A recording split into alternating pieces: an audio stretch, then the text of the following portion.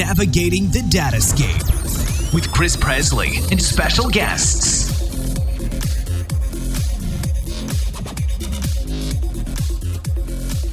Welcome to episode 40 of the Datascape podcast. I'm your host, Chris Presley.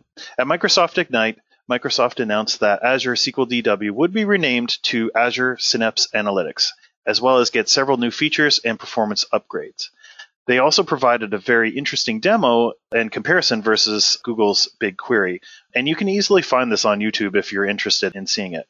Warner and I covered SQL DW back in episode 20, so I thought it would be a good time to revisit and review some of the enhancements. Hey, Warner, welcome back to the Datascape. Hey, Chris, how are you today? Happy to be back here to discuss the latest and greatest in the Datascape. Excellent, and great to have you. So let's start with, why was SQL DW rebranded?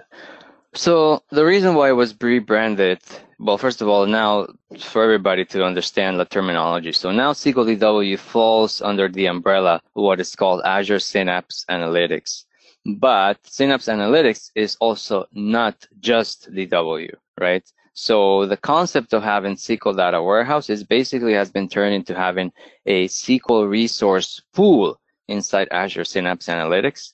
And then Synapse Analytics itself is basically a service that offers compute, either relational compute through SQL Data Warehouse or big data compute through using managed clusters with Spark. And it bundles together a bunch of other things that we'll go more into detail later on in the podcast to make it, or attempt to make a full end-to-end analytics development experience. Let's dive into some of those features now then. So why don't you start with SQL Pools? So SQL Pools is basically just the rename of SQL Data Warehouse. So for people that are not familiar to it, you can definitely go and check out our full-blown episode on SQL Data Warehouse. But the idea here is that under one Synapse Analytics workspace, you can have multiple SQL data warehouses, right? For example, currently, each one of these SQL data warehouses is tied to their own storage, but the concept of SQL Pools opens the possibility as well that in the future, they will have, for example, you could attach multiple data warehouses to the same storage. I think that's probably one of the future directions that they might be taking, similar to what the competitor Snowflake already does with their concept of virtual warehouses, for example. What else is new in Azure Synapse? So we have the idea that it's a fully integrated environment, right? So inside the Synapse workspace, you have access to a bunch of different things. So I'll run down quick into what you can do inside one of these workspaces. So they have built the full integration with Azure Data Factory, so you can do ETL inside the Synapse workspace. They have Azure SQL Data Warehouse integrated to it and the querying experience as well. As I mentioned before, there's going to be big data pools as well, which is basically Spark. So if you want to run some Python through a notebook on the browser as well, you can do that in the Synapse Analytics workspace. They are obviously doing tight integration with Power BI, which is Microsoft's flagship business intelligence product that is doing really well. And we actually, in a previous podcast episode, we highlighted that the latest Gartner Magic Quadrant placed Power BI even on top of Tableau this year as well, right? So obviously they want to leverage that momentum with Power BI and put it inside Workspace Analytics as well. So the idea again is that you go into your workspace of Synapse Analytics and you have everything that you need to do to be able to develop or consume the analytics, right? So how is data ingested? So there's a couple of different ways. So because of the mixed nature of Synapse Analytics, you have the option of just ingesting into SQL Data Warehouse, which usually can be done, like I said, using Azure Data Factory, which is the de facto ETL service that's integrated into the Synapse Analytics workspace. And Synapse Analytics, because of the big data capabilities, is also tightly integrated with Azure Data Lake Storage Gen 2.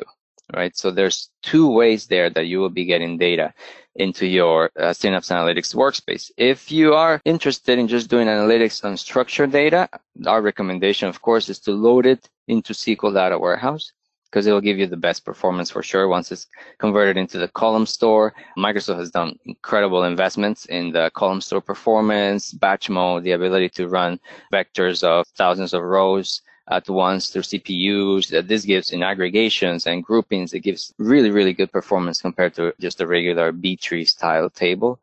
But if you also have a lot of unstructured data, or you have some raw data that you didn't have a purpose to put it right now inside the DW, but maybe somebody will experiment with it later on, then you can leave it all inside your Azure Data Lake Storage account. And then from Data Lake Storage, you can pull it in using the big data pool with Spark and do analytics through that. Or you can also just eventually pull it in through ADF or directly with SQL statements into SQL Data Warehouse and do analytics on SQL Data Warehouse as well. Right. Okay.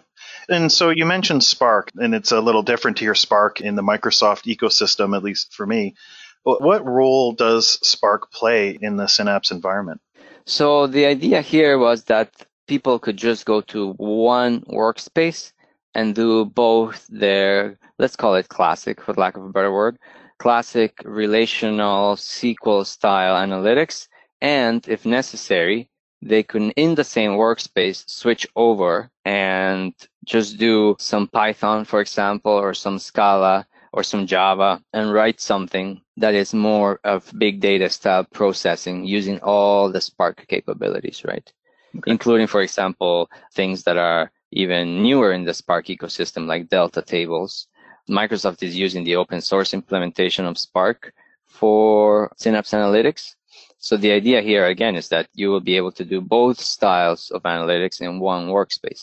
Something very interesting, too, is that they are tightly integrating both sets of, let's call it, data sets that you can produce. So you'll have an integrated catalog where you can see all the tables that are in your SQL Data Warehouse. And also, if you define any tables through Spark, then you will be able to see them in the same integrated catalog, right? And interestingly as well, there will be the capability, if you have both pools active, you will be able to query back and forth through them transparently, right? So you will be able to reach your data warehouse tables easily with Spark, or if you're writing SQL, you will be able to easily reach the tables that you have defined on Spark through the SQL as well. Okay, that's really neat. So yeah, it's pretty much just breaking down the barrier between, oh, I had this data in Spark on Data Lake Storage Gen 2. Now I have to import it all in DW because I wanted to write a join kind of thing, right? All that friction or necessary extra step kind of gets blurred now or eliminated because you can easily jump back and forth in the same statement between the two different runtimes. Okay, that's really neat. On the topic of statements, one of the things I found intriguing from a strategy perspective, anyway, back in episode 20, is Microsoft reinventing SQL as USQL in SQL DW. Is that still a thing? So USQL wasn't a SQL DW feature. It was another service that was called Azure Data Lake Analytics. To really explain what this is, back in, what year was it? Maybe 2015, something like that. Microsoft decided to come out with Azure Data Lake, that is now known as Gen 1, Azure Data Lake Storage, and Azure Data Lake Analytics. And Azure Data Lake Storage was a different storage service that was for just purely data lake. And at Azure Data Lake Analytics, they came up with this different language called USQL that kind of tried to do the exact same thing that they're doing now, but it was a proprietary language that was making it easy to use SQL statements to query unstructured data. And they kind of figured out as they were going along that they were trying to reinvent the wheel, and it wasn't really necessary, or it was kind of like, what is the point of competing with the open source ecosystem, right? And I can see how in the new Microsoft, it's not flying anymore, you know? Like the previous Microsoft might have thought that, ooh, but there's some proprietary thing here that is going to be valuable or something patentable or something like that. But I mean, let's look even at the Edge browser. Now it's Chromium based as well, right? So this philosophy is permeating all of Microsoft at this point, right? So instead of fighting the open source ecosystem, they thought, well, this makes no sense. Let's just shelve what is known as Azure Data Lake Gen 1. And with it is also the shelving of USQL. So USQL now, which was the language of Azure Data Lake Analytics, I would say is probably not going to be developed anymore at this point. There's people that implemented solutions in it, so the service is still up and running, but I wouldn't recommend that anybody at this point implement a new solution using it, because the direction right now is just to slowly over time probably help those people migrate over to using Synapse and either integrate Synapse with T-SQL through SQL or just get those people to start using Spark to get at that data that they had there before. Makes sense. So for the customer who maybe they're in more of a hybrid solution, which I think is actually most people or most established business, I know there's a lot of born in the cloud, not for them, but for the others, like the enterprise maybe who's using this or trying it out or creating some MVPs or POCs. How do they move data? Like they may have a collection of data already in Azure, but they may already have some data in disparate other data sources on-prem or in their other data centers. How do customers move the data from on-prem into the Synapse environment for analytics and processing? So the current architecture that we are recommending and that we have implemented successfully is to just figure out a way to get that data into the new Azure Data Lake Storage Gen 2. And as opposed to Gen 1, Azure Data Lake Storage Gen 2 has been written now as basically a software layer on top of the regular Azure Blob Storage. So I'm way more confident in recommending that people can adopt Azure Data Lake Storage Gen 2 without the fear that it's going to get deprecated like Gen 1 did, right? The mistake of Gen 1 was really that Microsoft was trying to basically build a separate hardware and software stack just for data lake storage, which didn't really make a lot of sense because they already had tons of investments in the blob storage, right? So the direction now is to take this data lake storage Gen 2 and just build it as a software layer on top of the existing blob storage. And I feel really confident that this path that they've chosen is not going anywhere. I'm surprised. It boggles my mind that they didn't go this way the first time around. So the current architecture that we're recommending for everybody is to just get their data somehow into Azure Data Lake Storage Gen 2. And then that somehow, it really depends on the client. If we're talking about, I want to move tens of terabytes over to Azure, it's a lot easier to either do the express import, which you ship something to Microsoft, and Microsoft just copies it over to your blob storage. And if somebody's like, oh my God, but my data, whatever, you can definitely just send it encrypted if that's what you want to do. But obviously that has its caveats that you would need to encrypt terabytes of data, ship it, and then, de-encrypt it again and all that stuff. Alternatively, Microsoft does have their data box, which is a hardware solution. They ship it to you. Very similar. I forget the name of the Google equivalent. They all have the same equivalent thing, right? Amazon, I think it was called the Snowball. But yeah, all three major providers provide this service, right, where they have some sort of hardware. A lot of the times it's not even something that you purchase. You can lease it. So they'll send you one. You load it all up with your data. The hardware itself, when you set it up, you can use a Microsoft provided key, or you can use your own provided key, and it's hardware encrypted as well. So it's not as painful as software encrypting it. And then when you get back and you put it on Data Lake Storage, you can use the same key to get all your data back in there, right? So if you're moving lots and lots and lots of data, that probably makes more sense to just do at least an initial data load using a device like that. Because, it's built for purpose. You just lease it. Once you're done, you send it back to Microsoft, and that's it. If we're talking about, I'm starting from scratch today, so over time, I might grow to terabytes, but I'm just going to grow by, 1 gigabyte a day or something like that, right? Then there's a lot of options, right? Most people will have either a site-to-site VPN to Azure, or they'll have ExpressRoute, which is the faster, more secure way. If you're really thinking seriously about integrating your production on premises to Azure, ExpressRoute is definitely the way to go, right? It's a private circuit, so it doesn't go through the filthy internet. And then you can just use whatever ETL tool you want, right? Data Factory is there if you want to just use a Microsoft managed software solution. Data Factory is also a Gen 2 solution nowadays. And pretty much just like Data Lake, it's a big leap in terms of functionality over the Gen 1 Data Factory. And I think we've covered a lot of Data Factory capabilities previously in the podcast, but in case people are not familiar, Data Factory now does all sorts of scheduling, integrates with hundreds of different services, including many, many services outside of the Microsoft ecosystem. It supports not just moving data around anymore, but it can actually transform data with what they call mapping and wrangling data flows. It has become quite a bit of a more robust full feature solution. And if the client has something else that they prefer, at this point, something like Pentaho, Talent, Informatica, any of those other big ETL players, they all have Azure integrations at this point, right? Pretty much all the big ETL players are all fully integrated with all the big three major cloud providers, right? Okay. Which actually brings up the question, does that mean that the Synapse data to a Tableau or any of the software that you mentioned, does it just look and feel like a SQL Server database? Like if they didn't have a specific connector, could I just use the SQL connector? Yeah, absolutely. So that's a good question because sometimes people think that by choosing something like Synapse, then they're locking themselves into something like Power BI, right? They think, oh, I have to buy into the entire bundle, right? And that's not the case. Yeah, that's not the case at all. Just because the workspace is tightly integrated with the Microsoft tools, which obviously, because I mean, they are building it themselves. It would make no sense if they didn't want to leverage the tight integration.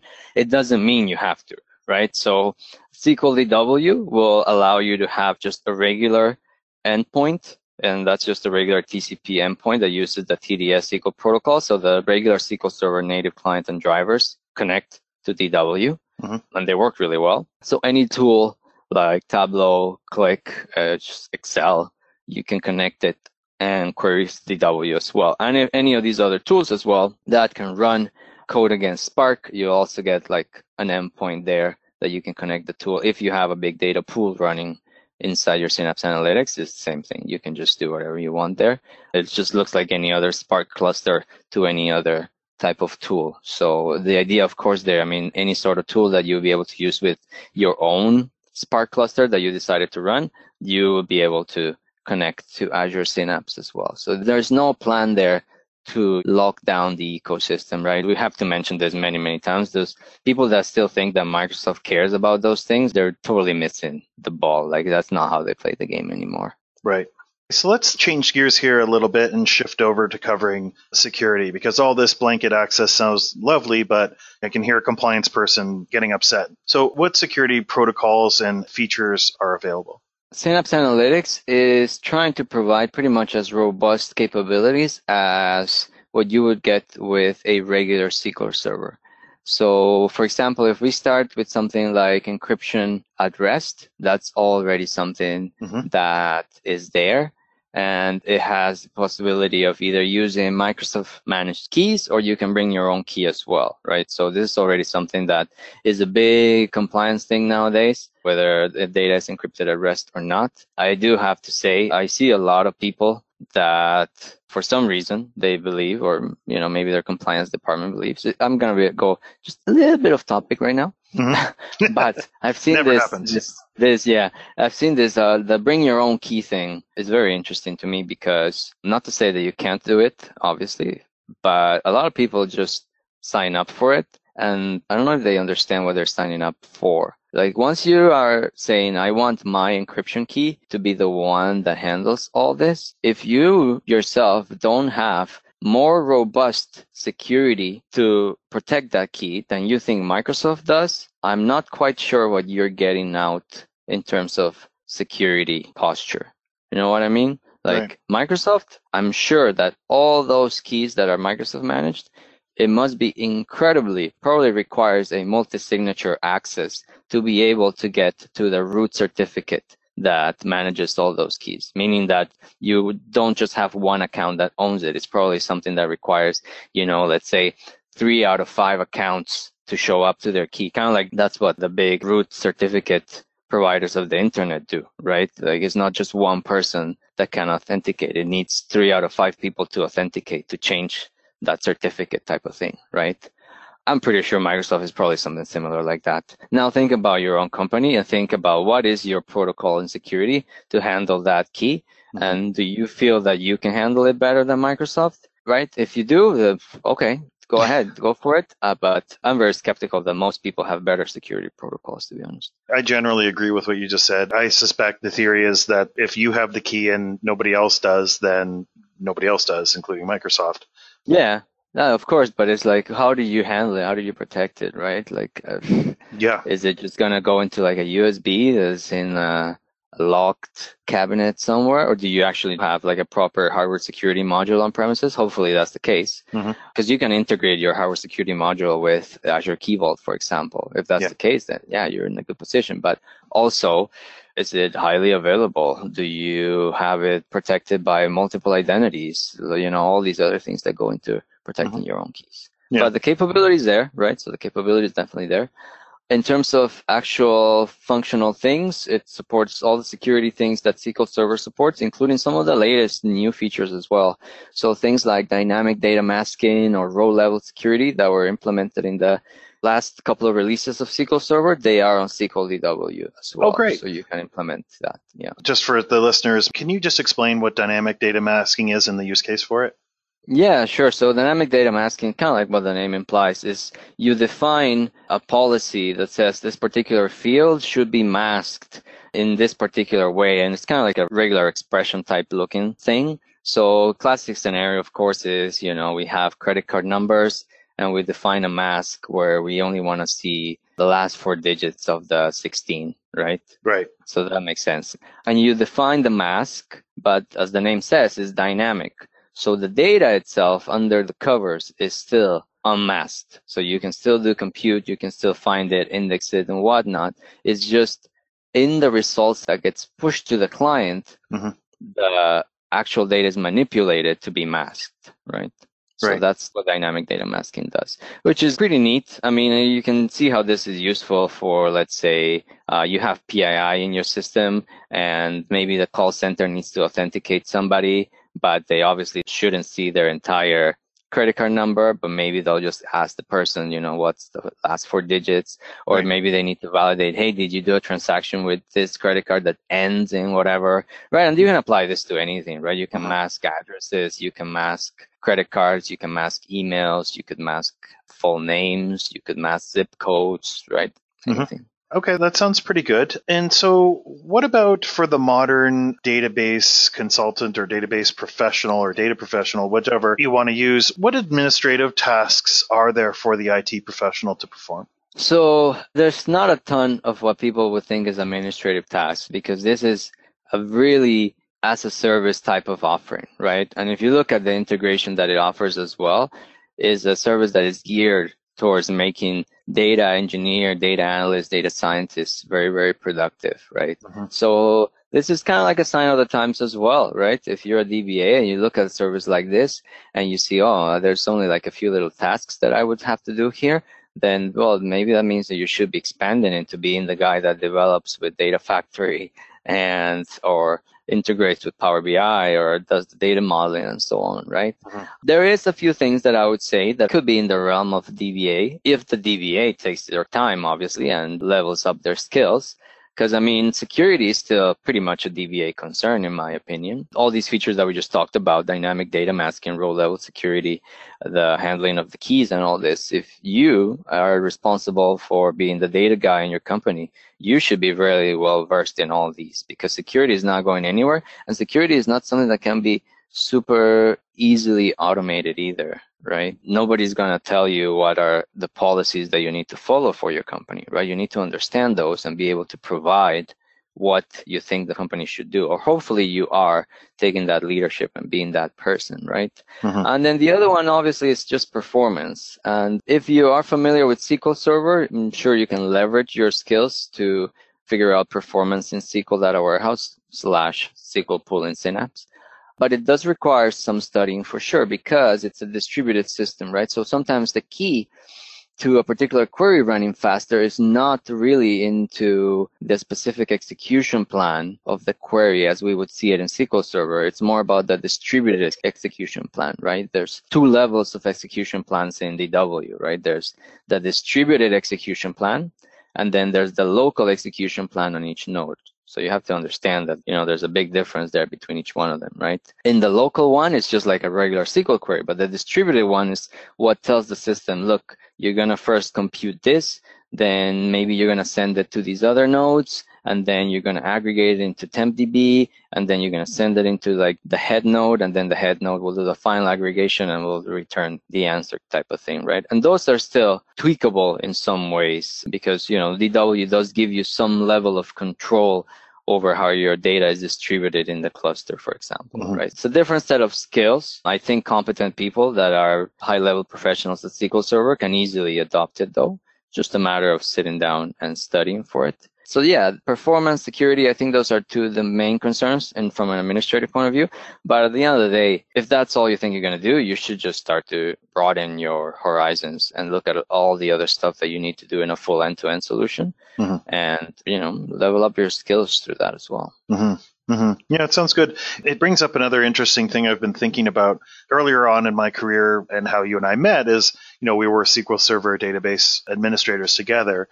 And when I looked for that job and any other jobs prior to that or around that time, I looked for SQL DBA or Microsoft or very tied to a specific technology. To your point, I mean, I wouldn't use the term Microsoft DBA, but maybe something like the whole role is going to be rebranded as like a Microsoft data engineer. Right. Or maybe there will still be the idea of a Microsoft DBA just to encompass Azure and on-premises or wherever you run SQL Server. But the actual, what we've talked about before about the actual DBA tasks, that list is going to continue to shrink down, right? Yeah.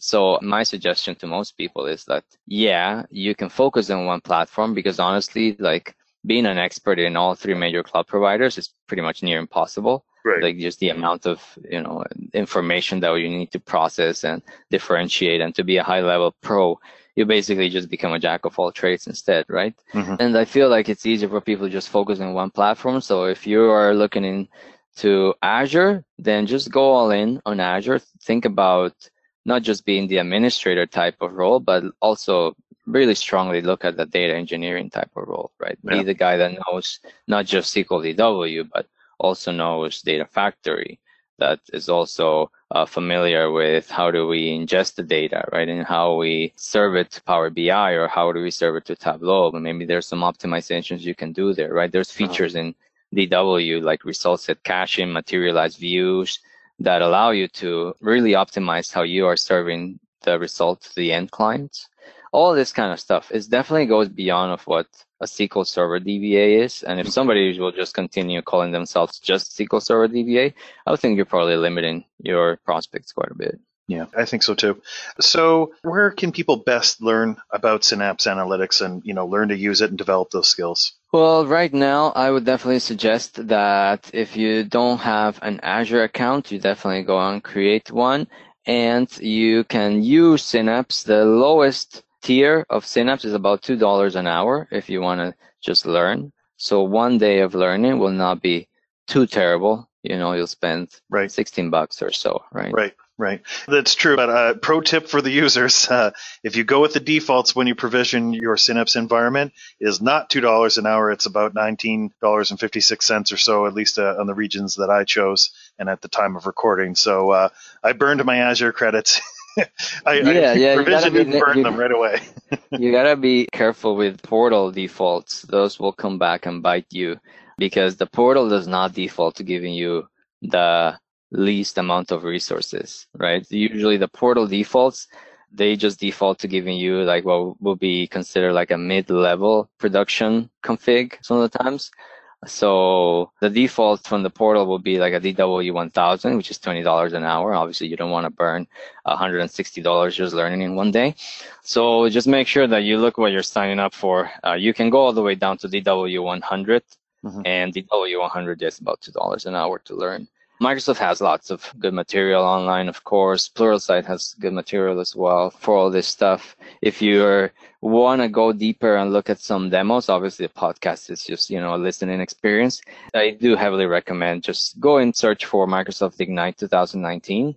And you'll be able to find all the presentations they did on Synapse and some of the stuff they did, like the competing stuff they did to try to show how it behaves compared to BigQuery and Redshift and stuff like that. Right. The other thing that I noticed that I really liked is you do have the ability to provision it with sample data. So you don't have to then figure out how to go find some data just so you can start running a few simple Absolutely. things. Yeah. They need to make it really easy for people to just get up and running, right? Yeah, they have to provide that. It's also a good way to get your feet wet with some of the other services because the tight integration. So you can easily try out Data Factory. You can easily, if you've never used Power BI, you can easily just create a Remember, the Power BI comes with a free account that allows you to do quite a bit of reporting, as long as you don't need any sort of enterprise features or security features. Right. And you can play around with it and learn. You can probably learn like 99% of Power BI's capabilities on a free account, to be honest. Yeah. So yeah, it's a good opportunity for people to just try to get a feel for these other parts of the stack. If you're not familiar with them, it's definitely not going to hurt your career. I'll say that. Yeah, certainly. Is there anything else you wanted to mention about Synapse Analytics? No, I just want to say, well, right now we can talk about the status. So we're recording this at the end of the first week of March in 2020. So right now, what happened is if you were a pre-existing SQL Data Warehouse customer, then you are technically now a Synapse customer using a SQL pool. And that already happened back at the end of last year, end of 2019. The portal has been rebranded, the documentation has been rebranded, and so on. However, the actual Synapse features, like the thing that really differentiates Synapse from SQL DW, so the addition of the big data pools, the on-demand compute, the integrated catalog, all that stuff is considered a preview and is in private preview right now. So I would expect Microsoft will probably come out of private preview into a public preview by probably late spring. I would give it probably a couple of more months. I would be surprised if by June it's not already in the hands of everybody, at least in a preview way. Mm-hmm. But if you haven't even played around with SQL DW / the SQL pools, that is available right now today. And yeah, I definitely encourage you to start there anyway. Good suggestion, Werner, as usual. Well, that's all the time we had for today, folks. The biggest compliment you can give us is by helping others to find us. And to do that, I suggest you write a short, honest review on something like iTunes, or why not tell a friend that you like the podcast and where to find it. Also, we love your feedback, so you can email that feedback anytime at datascape@gmail.com, and I respond to every email. Thanks, and have a great day in the Datascape. Navigating the Datascape.